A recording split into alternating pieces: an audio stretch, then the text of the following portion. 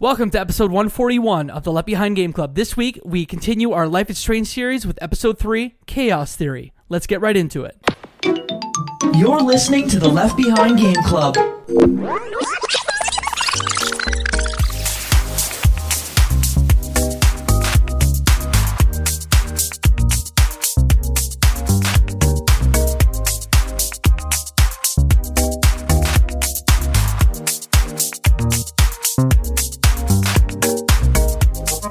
Welcome to the Left Behind Game Club, our never-ending attempt to make sure that no game is left behind. I'm your host, Jacob McCourt, and today I have two friends with me. The first friend, you know him, you love him. His name is Michael Ruffalo. I am excited to talk about this episode. And here to talk about this episode is our Life is Strange expert aficionado, Flora Eloise.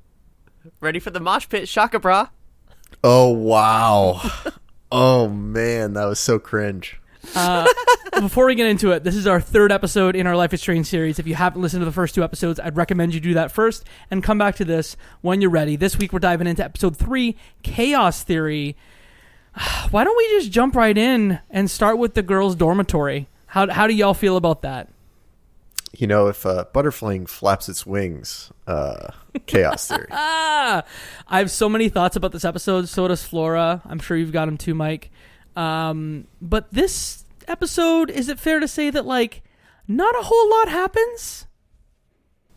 Things happen. It's definitely like the vibes episode. Like, there's not much in the way of plot linearity. There's very little in the way of meaningful choice that feels like fracturing your narrative apart. But the episode just kind of like meanders its way towards a pretty shocking conclusion, for better or for worse. You can say that again. I don't know what it was about this episode. Maybe it was the length. Maybe it was the lack of like puzzles that it pushes you through, but or maybe it was because I used a bit of a walkthrough at points. This is the episode that I disliked the least. That you disliked the least. That you liked the most? Yes. You could say. Well, I think if you said I liked it the most, it might give you the wrong impression about my feelings about this game. So it's like an average episode in a sea of mediocre, something of that effect? Yeah, something to that effect. It was like, I think the other episodes, you know, without you know, jumping the gun too much, like, I think the other episodes I was just frustrated with a lot. That they're like, oh, the writing is pretty cringe, or the voice acting's not good, or you could see this plot a mile away, or, you know, like all of those different bits. And this is the one where I was like, this thing knows what it is. It is what it is. Maybe it's just the fact that they like hit you at that Holden Caulfield reference right from the beginning. But this game just is, or this episode of the game is the least like trying for something that the other ones felt like it was. And maybe I'm just like softer on this one than the rest, but yeah, I was not as frustrated with this one as I was with some of the other episodes. How did you feel? I felt I had a bug in the middle of my playthrough, so I don't think I'm the best person to talk about this. That made me do 40 minutes of my progress again. I just felt like this one meandered in a way that the other two episodes didn't, where they had a clear like beginning, end. This is a CW show that we are playing, and I'm enjoying it. This episode, I think, and I've never played this series before, just seemed like it didn't really fit and it didn't really push the story forward, except in the last like 20 minutes, where I'm like, oh, this will be a thing that will have consequences on the rest. Beyond that, I feel like we were just meandering. I don't know, Flora, if you felt the same way. I definitely did, especially on a replay.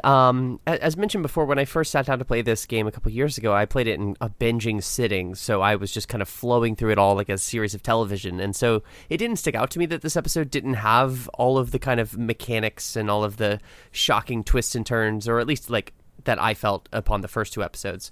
But I mean, the intro of this episode is quite ambient in a way that I do enjoy, and it kind of feeds into a lot of just like character development in terms of emotional relationships between characters. So I do think that this episode serves to establish and just kind of like deepen certain things that it's almost like taking a breather after jogging for a little while. But I still personally, I like the little more bombastic elements of the series when they occur. If you've listened to episode 2, you're probably like, hey, where's Mo? Well, we pushed him in the pool, and that's that on that. Mo got caught by the security guard. Are you sure you didn't throw a bone out into the road and you went and chased it? Ooh. Teasers for later. Starts in the dormitory. I didn't really do much. I went right to outside the girls' dorm. Did y'all speak to Dana or anyone else in the dormitory? Yes, I did. But I will also say, this is the episode where I was the least like concerned about making sure I got every like extra picture or poked around and learned as much as I could. I started this episode, I'm like, let's just beeline it. Let's go just right to the end as quickly as I can. It's interesting because I've also sort of been beelining this, at least on this replay, whereas I was observing everything on my first playthrough. And in particular, there's quite a lot to do. It's really kind of like when you think about how unusual it is for a game to pack so much side content and dialogue and little like lore details in an environment, also to just simultaneously give the option to just bypass all of that. Like in the dormitory itself, like Max is like asleep when the music is playing, when the scene kind of like opens up and the episode picks up, and then you can go into Victoria's room and you can talk to Dana, like you were mentioning. There's also this character Taylor in the restroom who's like fretting about Kate's fate from episode 2. There's a lot of this just side stuff that ultimately doesn't matter, but it makes the world, at least in my experience, feel a little bit more lived in.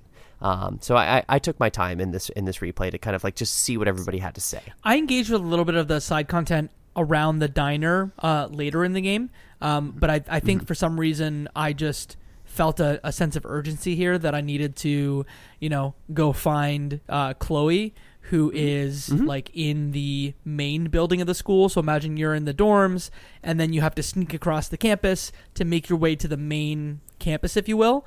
And that's when when you leave, you go outside, and the principal, for some reason, is trying to get into one of the dorms close to yours. Yeah, it's like the boys' dorm, and he's sitting out on the porch, and he's clearly drunk, and so presumably that's why he's having the difficulty. I think it's implied that he like lives there as sort of a nighttime chaperone, which is kind of a weird thing to imagine for the president of this like I cannot rich kid high school. nod harder. It's a really weird series of like placements and assumed relationships. The boarding school nature of it is not lost on me, but yeah, it's one of those sort of like you have to like do a pseudo stealth walk through right past him when he's muttering to himself on the porch and fumbling with the handle. Otherwise, he'll kind of like interrupt you and call you out of the darkness while you're sneaking out to meet Chloe. And there's a little bit of dialogue in seeing him kind of berate himself on how he handled, or at least his administration handled, the Kate situation from the previous episode. But ultimately, I find that presence of him on campus to be a little bit just out of place, and just functionally as a player a little bit annoying. Maybe that's just me. And I understand what they're trying to do. They're trying to, at the end of the last episode, that's when you had the confrontation with the principal, and where you had to make a choice between ratting out either David, ratting out Mr. Jefferson, or ratting out Nathan Prescott. So I kind of understand that, but I think that in comparison to what you observe like right after with Victoria and Mr. Jefferson, like that had weight, and that probably has consequences and implications for later in the game. But this Mr. Jefferson part was, or the principal rather, was just like, this is a stealth section that you just need to sneak by clumsily. Yeah, that interaction with Mr. Jefferson and Victoria in that later scene where on campus, like you see the two of them exiting the school building together at night alone. The presumption is that Victoria is clearly hitting on Mr. Jefferson and like really trying to win his favor over through flirting with him in order to get placement in this photo competition. And it's just, as someone who is an educator, it's just a horrifying thing to just see casually presented in this game.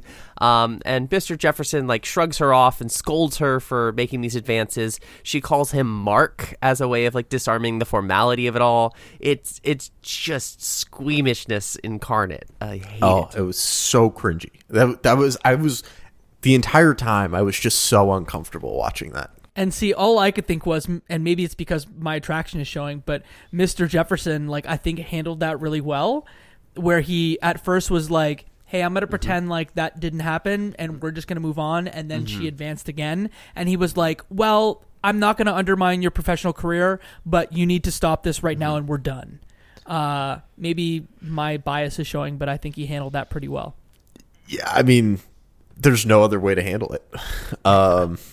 Yeah. So yeah, I was grossed out. It also made me that was a moment that made me realize like, oh, the audience for this game is much younger. Like it's not an adult audience. Like I can't be judging this through the lens of a 30-year-old guy being like, man, this story's cringy. You know, like I need to kind of give it a little bit more understanding, I guess, of who they're going after. So, yeah, like again, not to beat this moment too hard, but when you ultimately then sneak into the school and into the principal's office, and you see a flappy red hat that is just like Holden Caulfield's, and Max says, "Oh, only phonies wear hats like that." Like, yes, that is a reference for a young kid who is reading Catcher in the Rye for the first time or has just read it. It's not for like an adult who read it 15 years ago, you know? So, yeah, this is the moment where it just realigned my expectation of who this game is for, and to not expect much from it. As very weird as it is, this one moment, because every adult watching this should be cringing like crazy, but I can understand how like a teenager might not. Then how do you explain like certain television shows, and maybe you don't feel this way, but I feel certain television shows, The OC, One Tree Hill, like are timeless? I disagree with your assumption that it's timeless. Okay, there's an element of timelessness to it. I think definitely maybe some of it doesn't pass the 2020s, but I think that compared to Life is Strange, like The OC, One Tree Hill has maybe a little more timelessness. I don't know how to nicely say this, but get me. No, dog pile no, me, bro. I love you dearly, but take the sugar, the soda can, the duct tape, the sodium chlorate, and throw it in my face. Create a little pipe bomb out of all your nostalgic loves. Yeah, CM Punk me. Go for it. Any of your experience, I think, watching those shows back is not a reflection of that show being timeless as you age, and more a function of your nostalgia, because those were teenage shows for you at a period in time. I would expect, in the same way that if you went back and watched Dawson's Creek, it would not be timeless for you in the same way that someone who grew up with it, you know, feels like Dawson's Creek is timeless in a way. So yeah, all of that to say, I think that's more nostalgia than it is it actually being a timeless piece of media. Here's what I'd love. If you're listening to this and you're part of our Discord community, I would love to know what show like you have the biggest nostalgia glasses for, and maybe you can back me up and say that One Tree Hill and The OC aren't that cringe. I think when was the last time you watched that? Sorry to make this about One Tree Hill and all of that, but when was I watched the last time? The OC through. I watched season 4 of The OC for the first time maybe 5 years or less ago, and I got through it, and I was like, okay, yes. And I watched the Chrismukkah episode of The OC every other year or so. Mike's like, I got nothing. Who knows, man? Who knows? Different strokes for different folks. Warren sends a text with a bomb recipe because that's how you have to get into the principal's office. What a weird moment. Right? He's like, hey, chemistry, blow up his office. Totally hypothetical, you know? And then the thing that blows my mind, no pun intended, is you go through all of this effort to find all of the ingredients and build this bomb, and then do magical time powers that just put you on the other side of the door. And I could not logically figure out how that actually functionally worked. Like, I understood the ability to like pause time in some ways, but I did not understand the ability to change where you are in time from like a physical perspective. I kind of feel like that was established a little bit in the previous episode where Kate is on top of the roof about to jump, and her Max's powers sort of freeze up, and she is like kind of like just stalling time all at once. Like the raindrops freeze in midair and people aren't moving any longer, and she's, you know, inching her way up to the dorm. And to some extent, that's a much more extreme version of what happens here. To me, it didn't actually strike me as like a weird use of the powers necessarily. Rather, it's like, okay, we open the door and then you physically move and then you rewind. Like that struck me as just like normal. But then again, just about any time travel like story is going to have these sort of logical holes that just function like Mobius strips of logic that I don't know if we really need to solve, but it's curious that didn't work for you. I didn't think about it twice. And I don't think that it was something that I spent that much time thinking about. I thought it was like, this is kind of weird and not what I was expecting our powers would actually be able to do. Mm-hmm. But then again, I kind of refocused myself and I was like, I'm looking at this too critically. I'm looking at this too from a more like mature lens than maybe I should. I should just like go along with some of this stuff. And, you know, this is the episode where I just went along with more things. Where I was just like, yeah, sure. Let's just keep going. I'm not going to think too hard about that. The purpose of being in that office was just to gather intel about some of the students that are part of the academy. So basically get into his files and see what's said about the students. That's when you get your first decision, which I think is probably the only decision in my mind that actually might have consequences like that matter later on. There's a large pile of money inside the principal's desk that is for, correct me if I'm wrong here, but some sort of like student fund, I believe is how they pitch it. And you either have the choice, it's like $5,000. You can either take it to help Chloe pay off her debts, or you can leave it. This one was surprisingly like close to 50-50 because I took the money and felt like a heel doing it. I'm amazed that anyone took the money, because it's just like, do you want to steal from the poor? Do you want to like it was just like, it was like a very easy ethical decision. It's like, should you steal from these people who are relying on this money or not? You know? It's obviously a horrible thing to do, and I'm actually kind of shocked that it's framed as a decision in the first place, like a major decision. And those major decisions are rare in these episodes. There's usually like 5 of them. This episode has 4, I believe. And it strikes me as such an obvious, like this should be a 95% of players didn't steal the money from the disabled people. And here's the thought. When I originally played the episode, it struck me as that morally obvious. I didn't take the money. I left it in the drawer, and I was like, what the heck, Chloe? Like, once again, like that's kind of a horrible thing to do, just kind of fitting the bill of how selfish Chloe is, because Chloe wants to take the money in order to pay off a debt to this character, Frank. But in this playthrough, I really thought about it, and I have kind of a stupid theory, but I'm going to say it now. It crossed my mind that Principal Wells, when he was muttering to himself, he might be taking money from the Prescott family. And I was thinking this might be some, like, it's labeled as this fund, this kind of good cause donation money, when in fact it might just be a bribe of some sorts. I don't have really much evidence to back this up, but I was thinking about it, and framing it that way, I wonder if the money actually would be going to this relief for these people or not in the first place. So I made the decision to take the money in this playthrough just to see what would happen. And I was shocked to see that at least on the remastered collection, 66% of people took the money. I'm jaw-dropped at... Yeah, exactly. Just wow. I was nodding my head so aggressively that you could have probably heard it in my microphone. The reason I stole the money was not because of the cause. I stole the money because I felt like Principal Wells is not someone to be trusted. Like, why do you just have $5,000 cash in your drawer. Like, if it was a charity, you probably would have records.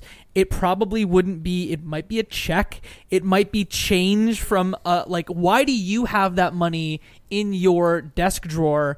I didn't trust him and thought that money was either, like, not for that, illegally obtained, was for another purpose. And so that it wasn't a slight against the charity for me. It was I don't trust the principal. The principal has not sided with me in any way. By extension, is responsible for the things that have happened at the school. So this is my way of getting back at him. I'm going to steal this money. But I don't think you get back at him. No, you don't. Like, it's not like he's suddenly going to have to pay for it out of his own pocket, you know? It just means... Unless it's a bribe. Okay. Like, I also kind of have a tough time imagining that the bribe would be in cash. That the bribe would... Am I stretching again, Mike? It doesn't add up to me. But hey, we all have different ethical math. I think we can all agree it's a horrible thing to take money from a charity, especially people who are vulnerable and in need of that income. We're all nodding, yet one of us took the money. Two of us took the money. I definitely... Two sorry. of us did. Yeah. But I mean, like, one of us did it just to see a different outcome.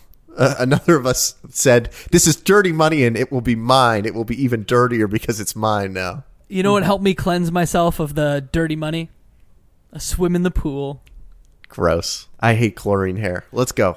Okay, so we then escape from the principal's office, which was the most lockdown room. Yeah, it's so strange that this guy would have a lot of money locked behind his personal office. But we then run to the pool for a little dip, and where do we want to start there? You can choose between boys and girls bathroom, and that's essentially a dialogue choice where it's, if you go in the boys bathroom, Chloe calls you a pervert, but you can go in the women's washroom as well. And you just turn on the lights and have a little, like, swim fan-esque dip with your friend Chloe. This was the most. I don't know if this is the moment, but I realized this episode had a lot of just, like, longer CGI cutscene than it did, like, puzzle you need to figure out. Mm-hmm. Yeah, this scene strikes me, like I mentioned at the top of this, that this episode is kind of like vibes. The swimming pool scene is basically just that, like this low-key bonding where they get to do something silly and just kind of... It's obviously a very fan servicey moment, which makes me feel a little bit squeamish. Like, I normally don't care about stuff like that, but it's just kind of a oddly presented scene, and they like splash each other with these very stiff animations like you do when you're a kid. And but the conversations that they have about how Max's powers are changing her a bit, and how they are both, Chloe and Max, glad that they've reconnected, and all of that, I think is a series of really just kind of sweet moments where you don't, like Mike says, have to like do much necessarily. You just kind of take in, and as I mentioned earlier, just the relationship kind of like sinks in, settles, and deepens a bit. And after the swimming pool, there's a couple things you can do around the swimming pool, including, like, you can find a guest list to an upcoming party at the Vortex Club. It's, like, tucked away behind some, like, furniture out on the pool deck, and you can erase some people's names from the guest list, and you can add your own name to the guest list. And I went ahead and did both of those things, for better or for worse. And the scene kind of culminates in you getting busted by security. The commotion of breaking into the school building, and I don't know that the link is terribly clear between what really prompted the whole security team to come out in full flashlight force, but they sort of like chase you through another oddly stealth sequence. And yeah, it's just a series of kind of just vibes, really. Hiding in the toilet stall. Logically, it didn't really make sense, as to your point, in that, like, the first time you take Warren's bomb to blow up the door, the fire alarm goes off, and then you rewind and you're in the office. The fire alarm doesn't go off when you explode the bomb inside the office, but I guess security is like warned to the fact that someone blew something up. But why wouldn't they be there immediately? Like, there are some like weird leaps in logic.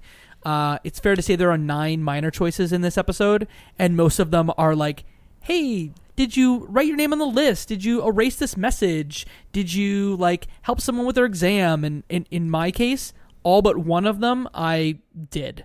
Speaking of minor choices, I forgot to follow up on this point. We made a deal last time to talk about the plant, which apparently is named Lisa in your dorm. I killed Lisa despite my efforts. I watered it both times, which apparently is too much for the plant, and I'm so upset with myself. I was like really trying to care for this thing in this playthrough, and I've already killed it by episode 3. Oh wow, what a plant mom. Interestingly enough, on our platform, on the remastered Xbox version, Lisa dies about 50% of the time. So I killed Lisa too. But I'm bad with plants. It's understandable. I don't think I watered her this last time. I definitely looked at her, but did not water her. You get out of the school and you make your way to Chloe's house. And at the house, the second major choice happens, which, again, is, in my mind, not major in any way. There's a moment where you get into Amber's clothing. Rachel Amber? Rachel Amber. Yeah, for some reason it says Amber, sorry. You get into Rachel Amber's clothing, and at one point there's a joke exchange about, like, I dare you wouldn't kiss me, and then you have the option to either kiss Chloe or not kiss Chloe. I don't know, Flora, did you kiss Chloe or not kiss Chloe? I definitely did, and I don't know how clear I've made this, but I definitely, in the first playthrough, now that we're at the point of really kind of making decisions like this, I was fully invested in, like, the relationship between Chloe and Max, and I was, like, fully shipping them the whole time, and so when I saw that the kiss option was there, I was like, yes, this is, like, what I thought this was leading to anyway. And it was one of the first games where there were, like, any explicit queer themes in them, and so I was pretty excited to be able to, like, make that decision as the character, but I think the way that it's handled is quite strict. Like, the reaction that Chloe gives after daring you is she's like, oh, you're hardcore, Max, and she, like, backs up and, like, laughs it off, and it totally, nothing gets followed up in the episode about it. Mike, what did you do? Very, very weird. Totally went for the kiss. And I thought it was kind of weird in that, like, I did not get any hints that there was an attraction, leading up to this. It felt like very out of the blue. Maybe I missed all the hints along the way. But it felt like it was very, like, platonic love to being like, hey, we should kiss. And I was like, whatever. Let's just lean into it. That's the type of mood that I'm into right now. But yeah, definitely felt out of the norm, especially because it seems like this game spent a lot of time setting up Warren as the love interest. And this was, just felt like someone grabbed the steering wheel of the car and, like, pulled me over 3 lanes. But yeah, trying to roll with it. You know what I mean? Going with it. Trying things out. There's a French writer in the room in episode 3 writing who just says, we make them kiss. And that's, I feel like, what happened here. Yeah, I felt the same way. Platonic love, and we're shipping them for some reason. But I had consent, so I was going to do it because I felt it was playful. And in our case, I'm looking at the numbers here. 86% of people on our platform kiss Chloe. A lot of the decisions were lopsided in this episode. Mm-hmm. Not much more to say about that. There is one thing to consider, which is that, like, Warren is still, like, a romanceable character, and you can play your Max that way. Like, it's not cut off whether or not you kiss Chloe, but that becomes for the sake of, like, that potential relationship, like an indicative sort of action that will inform later sort of patterns of, interactions. But one of the things before we move past this scene in the bedroom that I want to make sure I linger on is for some reason, I struggle to bring up the music in these games when we have these discussions about these episodes. But this scene starts off with Max and Chloe laying in bed together, just kind of a slow series of angles, just cameras slow panning throughout the room. And there's a song by Bright Eyes, which is like a really kind of like depressing singer-songwriter sort of thing, and the song, I think it's called Lua. It's just really, really immaculate. Just I've been there before, just waking up like early morning, like the sun is peeking through your room, no, like you're not really talking, you're just awake and you're just like just enjoying the space and the time and not having to like go back into the world. And I think that the beginning of this scene captures that just so well. And I don't know how long either of you spent laying in that bed, but you can kind of just let the whole like 4-minute song play out. And I remember distinctly in the original playthrough just kind of soaking that in. And in this playthrough, you'd think that I would just click through it and move on, but I've listened to the soundtrack so many times that at this point, that song is just like one of my favorites on the whole record, and it's just a wonderful moment within the episode, even though there's nothing to do. I love that moment. So I'm a big Conor Oberst fan. I love Bright Eyes. I thought I couldn't skip that because I think I tried every button on the controller aside from B, which gets you out of it. And I'm glad that I ended up not hitting B because I just sat there and listened to the whole song, and I thought, man, this is a very weird choice. That they would make you sit here and listen to this whole song. And then I thought, like, well, licensing songs can be expensive. Maybe they're really trying to get their value out of this.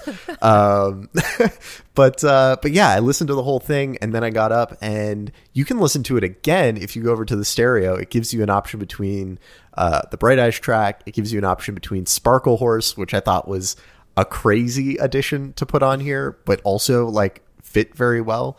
And I think there was another, I don't know if either of you happen to remember it, but yeah, all very good, all very, very good options. I just happened to, by mistake, pick Bright Eyes again.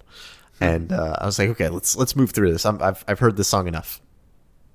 I was texting a little bit during that moment, and I think I texted for, 30 seconds, then looked up, and again, just like basked in like the moment, which is unlike me. Like usually I'm like, okay, let's keep going through this. And what I found actually about the soundtrack is the soundtrack is actually bleeding into my like personal listening time. I'm not actually like listening to the Life is Strange soundtrack, but Flora and I were talking about this before we started recording, but I'm picking songs. Like I'm obsessed with Young the Giant right now. And I've never been a Young the Giant fan. And I feel like although it's not on the soundtrack, like Young the Giant's like Mind Over Matter could fit in Life is Strange alongside the rest of the soundtrack. Yeah, I really think it'd be fun to like make like a fan playlist for this game. Like I can already think of like 5 different artists that would totally fit the vibes. Flora, I think what we're going to do, and I'm going to say this into a microphone, so now it has to happen, is when we're finished this series, we're going to put out like basically a mixtape / podcast where it's a Spotify playlist of like the episodes and then maybe like 20 tracks that fit the vibe. That would be really fun. We should have totally done that for Emily's Away. Now that you say this. It's not too late.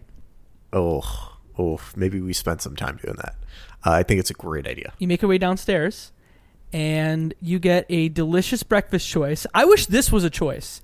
Did y'all pick pancakes or bacon and eggs? Bacon and eggies, baby. Bacon and eggs. They had such a cute moment, too. She's like, I love the whole rest of the episode, she kept bringing up bacon when she went in the diner or whatever. Yeah, I really, that was neat. I like that. The one thing that I hated, though, is the contrivance to go to 2 different locations to get the ingredients. Like, why are the eggs not in the fridge?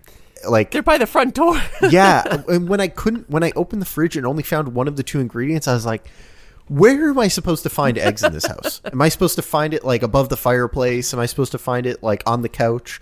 Like, there's no logical place for me to go look. So it just forced me to run around the house a bit until I eventually saw a bag by the front door. I don't remember any prompt in the story that gave us that would have given us the assumption that she had just come in with groceries. So, yeah, I was pretty frustrated with that. Yeah, there's a few things in this living room scene that are just sort of out of place like that. Like, eventually you have to look for a pair of keys in this environment, which I think is just similarly just trial and error, just brute force, look at every single thing. There's also a message on the the house phone that you can either erase or not erase, having to do with Chloe and... I ended up erasing it both times. I don't know about either of you, but that felt like just an easy way to cover the tracks. I was like, no, I'm just playing it. I just want to hear what's going on here, and I'm not gonna play defense on this. Yeah, I didn't erase the voice message either because it was a cop saying like, "Hey, she was at the school causing trouble." And eventually Joyce sits you down with like a photo album to kind of like talk about like reminiscing, like, oh, I've missed you so much and you've grown up and look at all these old memories that we have. And this starts to kind of foreshadow what happens later in the episode about like using photographs as a way to like access the past through Max's time travel. But in that scene, while Joyce is being like sincere and whatnot, Chloe decides to like fake an argument with her mother about like I don't even remember what it's about. It's just so incredibly contrived, but it allows a distraction to occur so that Max can kind of like go about the rest of the house, and she's seeking passwords for David's computer. They've decided, all right, David is up to no good. He was clearly bullying Kate. He's clearly been stalking people. They found a bit of evidence that they want to pursue, and so they think if they can get onto his laptop, that they'll be able to like get to the bottom of this whole mystery. That garage scene where there's a million different prompts. I don't know how long either of you spent there, but there's like 4 separate like classification trees of types of passwords that you can find. What did y'all make of that? I found every clue and hint except the right one. It was so frustrated. Because that one's in such a, it's like under your in your car dash, and it's like a meal ticket of their first date, and you have to grab the date off their first date.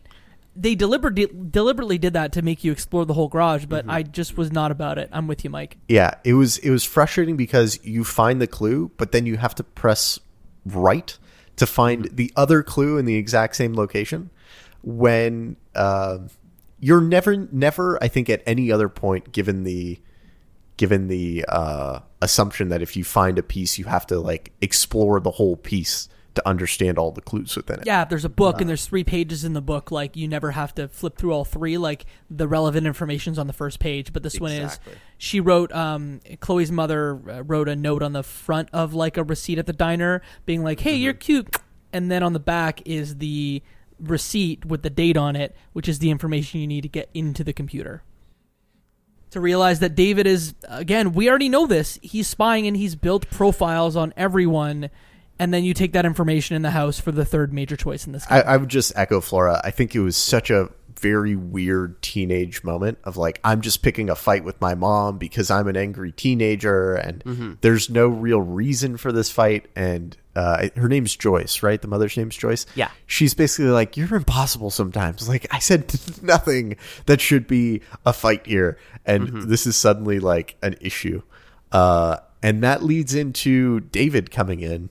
And an argument between David, Joyce, Chloe, and Max. And Max is given the choice, who do you side with? Do you side with David or do you side with Chloe?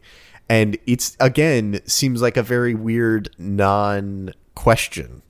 Because do I think David is guilty? No. But do I think he deserves anyone on his side in this moment? Also no. It just seemed like a very weird, like, of course I'm going to take Chloe's side on this. It doesn't make sense for me to take David's side ever. Yeah, and especially in terms of like what we've already established about this episode, like spending time with Chloe like in the swimming pool and having like the kiss and things like that. Like there's really no reason to side against her. Like you've really just built up the relationship the whole time. So it's an incredibly unusual place to put this choice. I do want to say though briefly that I love some of the characterization of David in his dialogue here. So he has some really choice lines about like PC college campuses and entitled kids taking over, and just they really want to build up the stereotype as much as they can for his character, and I think that some of those lines are just quite revealing over his value system. And just remind me, because I seem to have forgotten this point, at the final choice of episode 2 gives you the option of blaming one of 3 people. Is there a scenario where David doesn't lose his job? I actually don't know. I played that line of the story almost the exact same way that I did the first time, so I don't think I've seen any different outcomes there. Okay, because he's coming in like raging, and so I wonder if there's a different way. But yeah, a lot of the decisions in this episode are a little lopsided. So I don't know if there's much more to say. Now we can move to the diner, right? Yeah, so you go down to the Two Whales diner to like snoop on Frank in his RV, and there's a bunch of like optional things you can do, like especially if you're going for the 100% run on the episodes. There's a number of like optional photographs, including this really disturbing, it's a minor thing, but like there's like a swirl of ants like around like a carcass on the ground. Like there's also like a homeless lady who when I first played it, I couldn't help but think, is this Max from the future? Is there like some weird like throwback? This isn't necessarily confirmed or anything. It's just a kind of a loose theory. I guess I was doing a lot of theorizing in this episode, but along the way with the diner scene, you enter and there's like a sort of three-way puzzle conversation between a police officer, Nathan Prescott, who happens to be kind of like muttering to himself in a booth, and Frank, whose RV you're trying to bust into. And I don't know how y'all felt about that sort of like dialogue, fast forward, rewind. You access more parts of the conversation the more you get to learn about things like a blood ritual and other details. But my favorite standout line that I had to write down is you can mess with Frank before you like really get into all of this, and you can just bully him at his booth. And one of the ways, like, you can like pick up his plate and like spill it on the floor. And he gets up and yells at you, "I was eating those beans," and then he steps in them and slips. It's so childish, but I sat there and just kind of like just taunted him for a minute before I proceeded with it all. Doesn't he say it twice too? He's like, "Those are my beans." Yeah, you can pour his beer over his head or on his lap. Yeah, what I appreciated about this, like, quote-unquote puzzle is that it was relatively painless. You just knew what you needed to do each time, and once you got that bit of info, you checked in with the same group of people, you just fast-forwarded through all the dialogue that you didn't need and found that additional piece. It was not a hard puzzle, and you moved through it pretty quickly. I had a bug here where I proceeded to do the puzzle, get the key, get to the RV, and I don't know if Chloe was not in the right position or not, but I couldn't move the story forward because Chloe was either clipped into the trailer or there was a bug with like not being able to access her, so I had to go back 30 minutes. So it was a little frustrating to do it twice. I needed to say that out loud to say this game is occasionally buggy and be ready for that, but this part was fine. You just reminded me, I had another inexplicable bug in this scene. It was prior to going inside of the diner myself, but I happened to, for whatever reason, like twist my character around with my analog stick, and I got stuck in one place on the sidewalk, and I was about to abort the game and just restart, but I sat there for like a solid 2 minutes just trying to get Max unstuck, and finally just a combination of buttons was able to get out. So yeah, you're not wrong. Like, this remastered version is pretty rushed, all things considered. I think I got stuck in the door, which is what caused the problem, but I won't belabor the point. This is much better than trying to find a bug on the jukebox, I guess. Oh, man, so much better. So much better. Which, that then brings us to our next key choice in the game. Are you going to kill Frank's dog or not? Which, again, just does not feel like a real choice at any point. So what ends up happening is Frank has it sounds like vicious dog inside his RV. And when you open the door, you have a bone there ready to keep him preoccupied. And the decision you're faced with is, do you throw the bone in the street or do you throw it further back into the parking lot? And it just seems needlessly cruel to throw the bone into the street and potentially kill the dog. 96% of players, at least on the Xbox remaster, kept Frank's dog from harm, and I get that. That is not a good choice. Yeah, I think it's really ultimately there just as shock value. I don't think it's a meaningful decision. It's just, oh no, I didn't realize that this was actually going to harm the dog. And I don't wish this upon, I think the dog's name is Pompidou. I don't wish it upon Pompidou, but like maybe in the parking lot there could have been something else similarly threatening, like someone's like backing up without looking or whatever.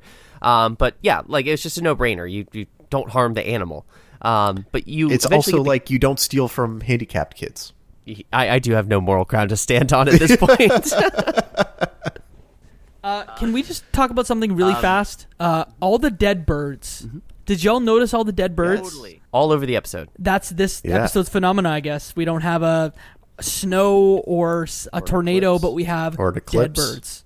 Did you have any interpretation of the significance of them? Because for me, it feels kind of like connected to something we've already seen, but I'm wondering how playing it for the first time you read that presence. I was just trying to like think, because I just finished playing it, and I couldn't remember, like, hey, is it like Dante's Inferno where it's like 7 different layers of hell and one of them's pestilence, or Darksiders is based on like the 4 horsemen, which each have like, it's like pestilence and death. I couldn't figure out the significance, but I figured someone smarter than me could say, hey, they're actually like, this is like the 7 layers of grief or whatever. Like, this had some significance to literature. Michael, anything? Pull it out of your big brain. Flora, nothing out of your big Nothing. brain?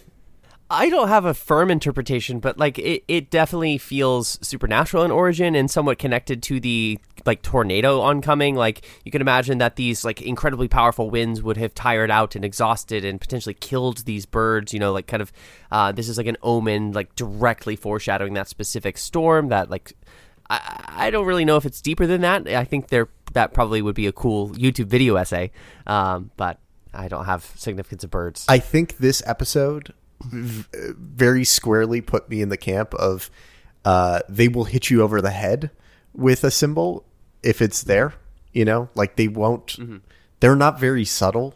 Like this game is not very subtle with any of its, like, again, the Holden Caulfield hat in the principal's office is the least subtle thing in the game. And it's like, yeah, this game is not subtle about these things. So, I took that at face value because nothing jumped out at me as a like potential reference that it was trying to make. Get inside the RV, and Frank's a pig, a disgusting, disgusting pig who's got his crap everywhere.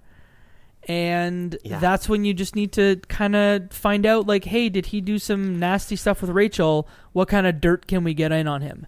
And we learn that the man, you know, takes prescription drugs of some kind. He's a slob, and that he had a real, honest, earnest relationship with Rachel Amber.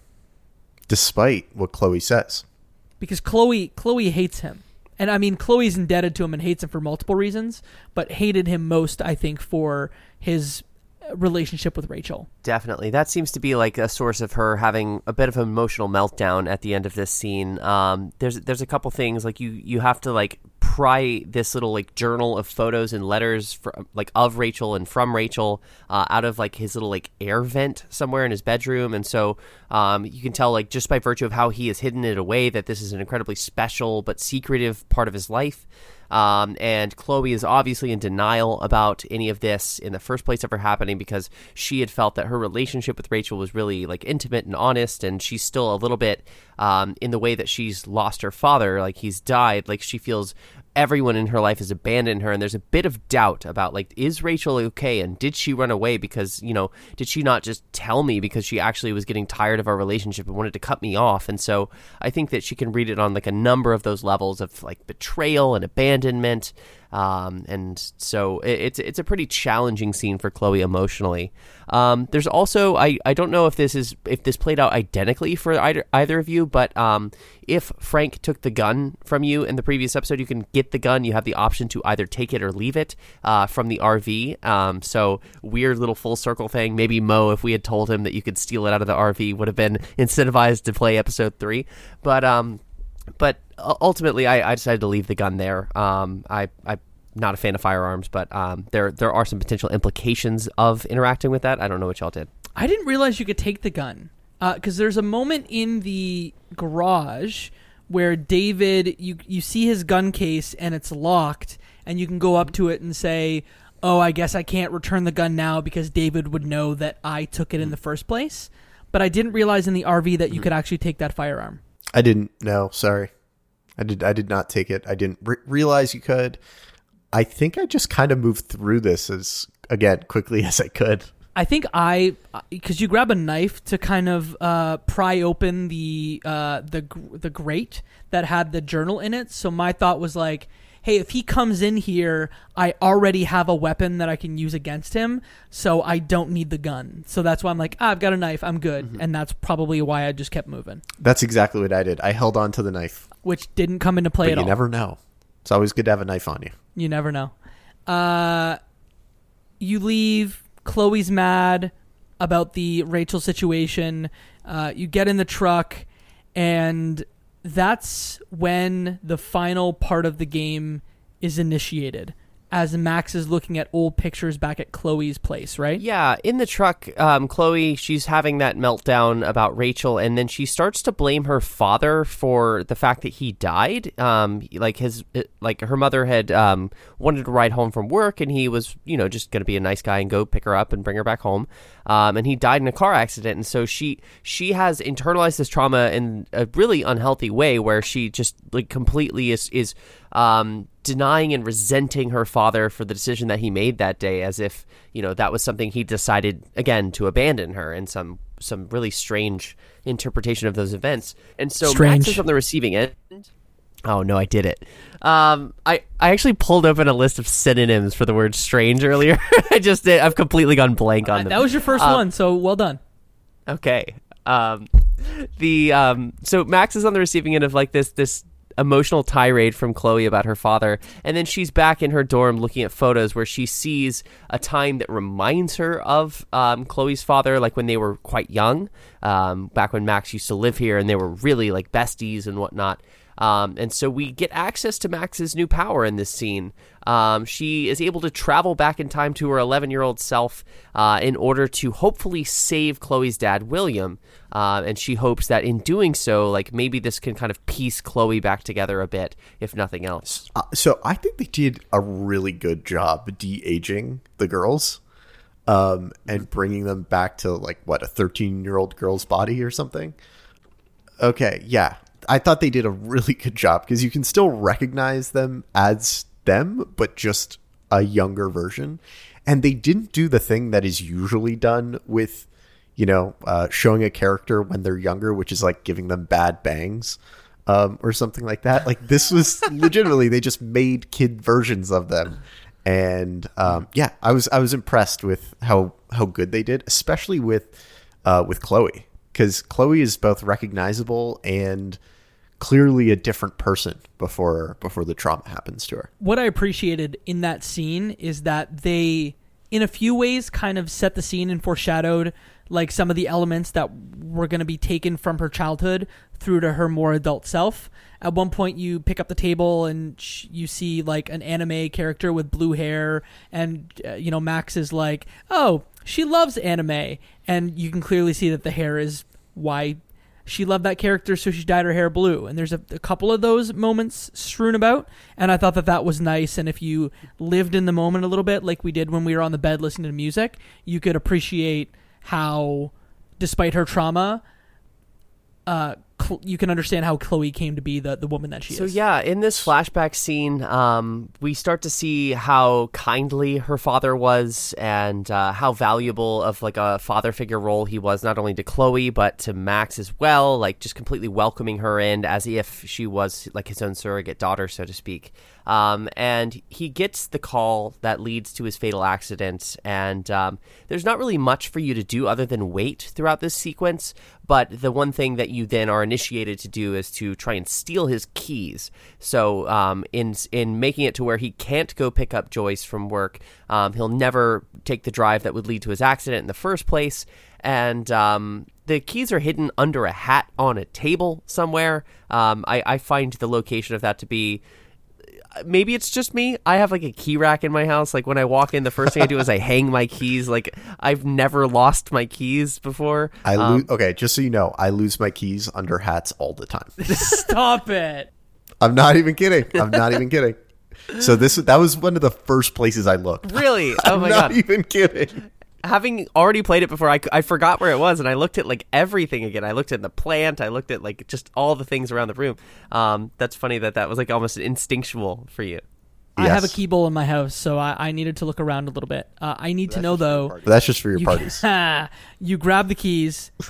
Do you have more than one place to throw them? Because for some reason, I thought the sink was the best place to throw them in. Oh, you can throw them in a billion different jars or little like crevices. You can put them in the cookie container. You can put them all over the place. Mm-hmm. But I think the only one that actually works, and correct me if I'm wrong, is out the window. You throw it outside. I think Jacob's one with the sink works, and I threw it out back, like over the fence. Right, yeah. That's what I did. I think there's like 3 options. I can't remember the other ones, but like there's definitely a few ways, but a lot of the ways backfire. What are the most nonsensical places to put the keys? Those places work. In the vases. In the vase. It's like the one. Yeah, I'm like, who doesn't think this is going to be found? You know? So yeah, anyways, once I figured I could throw it out a window, I was like, cool. He's definitely never finding that. And this guy's not driving, and he's going to be A-okay. And then what we end up finding is you convince him to take the bus because he can't find his keys, and you're thinking, score, he's going to be safe, he's not going to get into the car accident. And the flashback you get to the front door and you see he's totally fine, but Chloe is not, and she comes wheeling in as a quadriplegic, it seems like, in a wheelchair, smiling to see you, clearly not having gone through the trauma of her father's death, but through some trauma nonetheless. I don't want to say this seemed like a predictable outcome. Like, this seems to happen a lot in these sort of like films or literature or whatever. When you cause something to happen, there's always an equal butterfly effect. There's an equal and opposite reaction. Yeah. I thought she was just going to be dead. But in this case, the father just greets you and like, oh, Big City Max, we didn't think we'd see you again. And that's when Chloe just like slowly wheels up, and it's the way the episode ends. And I think that to me was the only valuable piece of this entire episode, was this last 20 minutes. It was a great reveal. Yes, great reveal. Agreed. Yeah, I distinctly remember that being one of those cliffhanging hooks that just kept me playing, and one of the reasons why it drove me to binge this whole series in one sitting. However, on this replay, I have to admit, and I haven't processed these feelings, but I'm a little more conflicted about the use of like a disabled person as shock value. And I don't mean to go on a tirade about something I have no expertise in, but it just, I felt a little bit of a twinge of just kind of unsettling. I don't know where to place those emotional reactions. It definitely felt like a devastating, shocking thing when I first played it, and it kept me narratively hooked to figure out, okay, we probably have to change this in the way that like we've saved Chloe's life before, we just saved the father's life. But like I don't know. I guess we'll have to talk about it more next episode when we see the implications of this. But for some reason, it just didn't land with me as well as it did the first time here. So I totally assume that the remainder of the game is us trying to undo this decision and make it okay. But this actually seems like, in the grand scheme of things, the optimal outcome. And like, bear with me for a minute. The alternative is her loving father being dead and Chloe having these real serious abandonment issues that drives her to have horrible grades, get kicked out of school, and just generally be unhappy. It's one of the things that we talk about in the drive home, I think, from the diner, that she's just unhappy all the time. And the alternative is, yes, she has some disability. Like, I don't know if she's quadriplegic or what. I don't think we get like enough context to say, but she looks like the happier version of her younger self, just a little bit more grown up. She greets you with a smile. She doesn't seem like she's been through that horrible trauma of her father dying, and she gets her father in the scenario. So without like diving all the way down like the hedonic treadmill explanation, like this actually seems like a real win at the end of the day, as much as it is played for a real gut punch and something that we can't live with. This absolutely seems like net positive in my eyes. But maybe I'm looking at this like too rationally from the lens of like an adult, and maybe I should be thinking of this more from like a young adult's perspective, where, you know, this is the potentially foregone optionality in their future is the real devastating element. Yeah, and there's also like implications for Max herself, like in terms of like once this like sort of Polaroid montage sequence where we see the past being changed repeatedly happens, all of a sudden like there's like these positive memories that are being reinstated, but we kind of like almost like wake up or like regain consciousness as Max on campus with like Victoria and like some of like the burnout and like rich preppy kids, and like they're talking about Vortex Club. Yeah, they're gonna go clubbing and they're gonna go smoke weed in the bathroom and just like all sorts of just things that don't quite feel right. And I wonder like what kind of person Max is when she wakes up on the other end of this transformative decision as well. So it's a question of like qualitative change as much as it is quantitative change here. Again, this feels like the optimal trolley problem scenario or outcome. Like, it really is a trolley problem. So in utilitarian ethics, there's this framework of the trolley problem, which is there's a train coming down the track. There's two people tied to it. If you pull this lever, it will go down a separate track and kill one person. And so the calculus, and there's a lot of different scenarios. How many people survive? How many people ultimately die? But the concept is to highlight the calculus of utility and what a life is worth. But then on top of that, the ethical implications of you taking an action or not taking an action. So are you then responsible for it if you have pulled the trigger and have ultimately caused someone's death?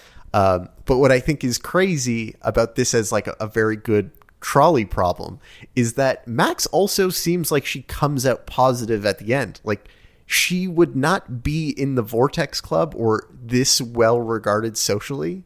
It seems like had she not effectively pulled this lever and diverted the trolley. I'm not suggesting that the Vortex Club is the most well-adjusted group of kids, but if you think back to the permanent records of a lot of them, Max and Chloe are the ones with the worst GPAs, and that actually reminds me how cringy Max's permanent record was written, because it was written as the most relatable piece of every person. It was the worst. But yeah, all of that to say, like, it seems like she's well regarded around kids who generally do well, and who also knows how the Vortex Club kids turn out with Max's input and influence. So there's just so I agree with you, Flora, that it gives you this uneasy, unsettling feeling when you flash into it and realize where you are and who you're with and what your relationship dynamic is with them. But as I reflected on it, I was like, this is a net positive all around based on everything they've showed us. Just simply put, like, someone is no longer dead, right? So even the most simply put. We do also see like the immediate like consequence downstream ripple effects of this decision, like changing the past yet again. Like arguably the whole reason that any of the consequences we've seen, like the anomaly weather events, for example, are happening because Max has changed what was otherwise fated to happen in the very beginning of the first episode where Chloe gets shot. And here, this change impacts, like, there's not a dramatic weather change, but we see, like, whales washed up on the beach and stuff as well, which presumably, like, I wonder, back to the point about birds, if that's somehow, like, linked there. And I had hinted in our Discord discussion before we hopped in the call here that one of my notes was like Death Stranding ? The reason being, on Arcadia Bay's beach shore, that like the whales washed up. It's like almost identical to the trailer, the very first trailer for Death Stranding, where we see like just all on the beach, which narratively in Death Stranding is an important thing. I just kind of couldn't help but see some weird parallels, like visually, between the two games. I would not imagine that those are actually in any way like linked, but it was just kind of a weird, just again, vibes. The episode. Mike, I want to take it back to the prediction you had where you said the rest of the game is just going to be undoing what happened in this episode. Can I make a different prediction? Yes. I think that what's going to happen in episodes 4 and 5, 4 will obviously be undoing what was done, teaching you the consequences of your powers, while also learning something really deep about Chloe, potentially something really deep about yourself. And I think like episode 5 is going to be like solving the whodunit. To me, that's what's going to happen. Absolutely. I think that's... You have to think like a dum-dum like this guy, buddy. You got to think about, like, what is the CW version of the show? You're like, philosophically, let's talk about trolley theory or whatever you said. The trolley problem. The trolley problem, and I'm like, Riverdale. Look, you're the subject matter expert in this YA universe. Smee is me, buddy. So stick with me, and I'll teach you a thing or two. Okay, I'll stick right by you. Do we have any more thoughts about episode 3, Chaos Theory of Life is Strange? I see 3 heads going back and forth. So I think that's going to do it for us this week. Again, thank you both for coming on and talking about this game. We're going to continue with episode 4, likely in about a month from now. So stay tuned.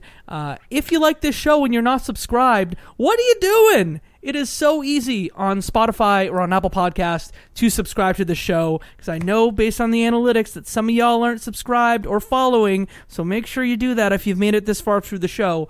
And then if you want to follow us on other social media platforms, you can do so on Twitter at Left Behind Club and on Instagram at Left Behind Game Club. We've got a great Discord community that is talking about this game little by little as it comes out. Flora, I'm going to insist that you share your little image that you shared with us in our little private chat, your Maslow's hierarchy of needs, but y'all's thoughts on episode 3.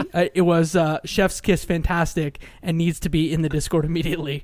You can find the link to our Discord at leftbehindgame.club/Discord. That's all the things about our show. Flora, where can you be found on the internet, and what are you working on right now?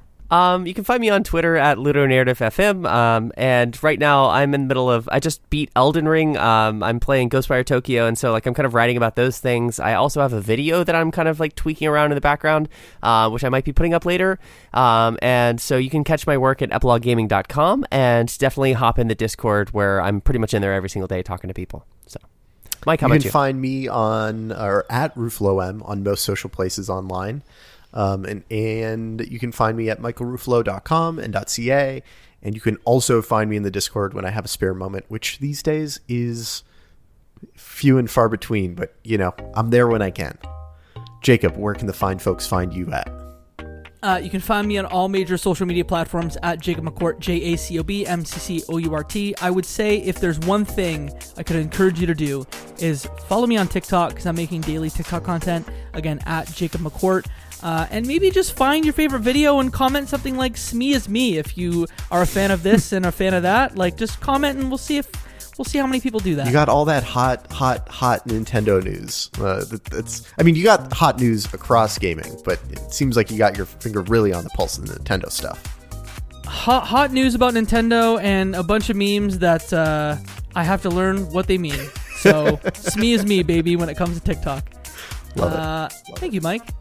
What do we say to them when we close the show? And that, my friends, is one less game left behind.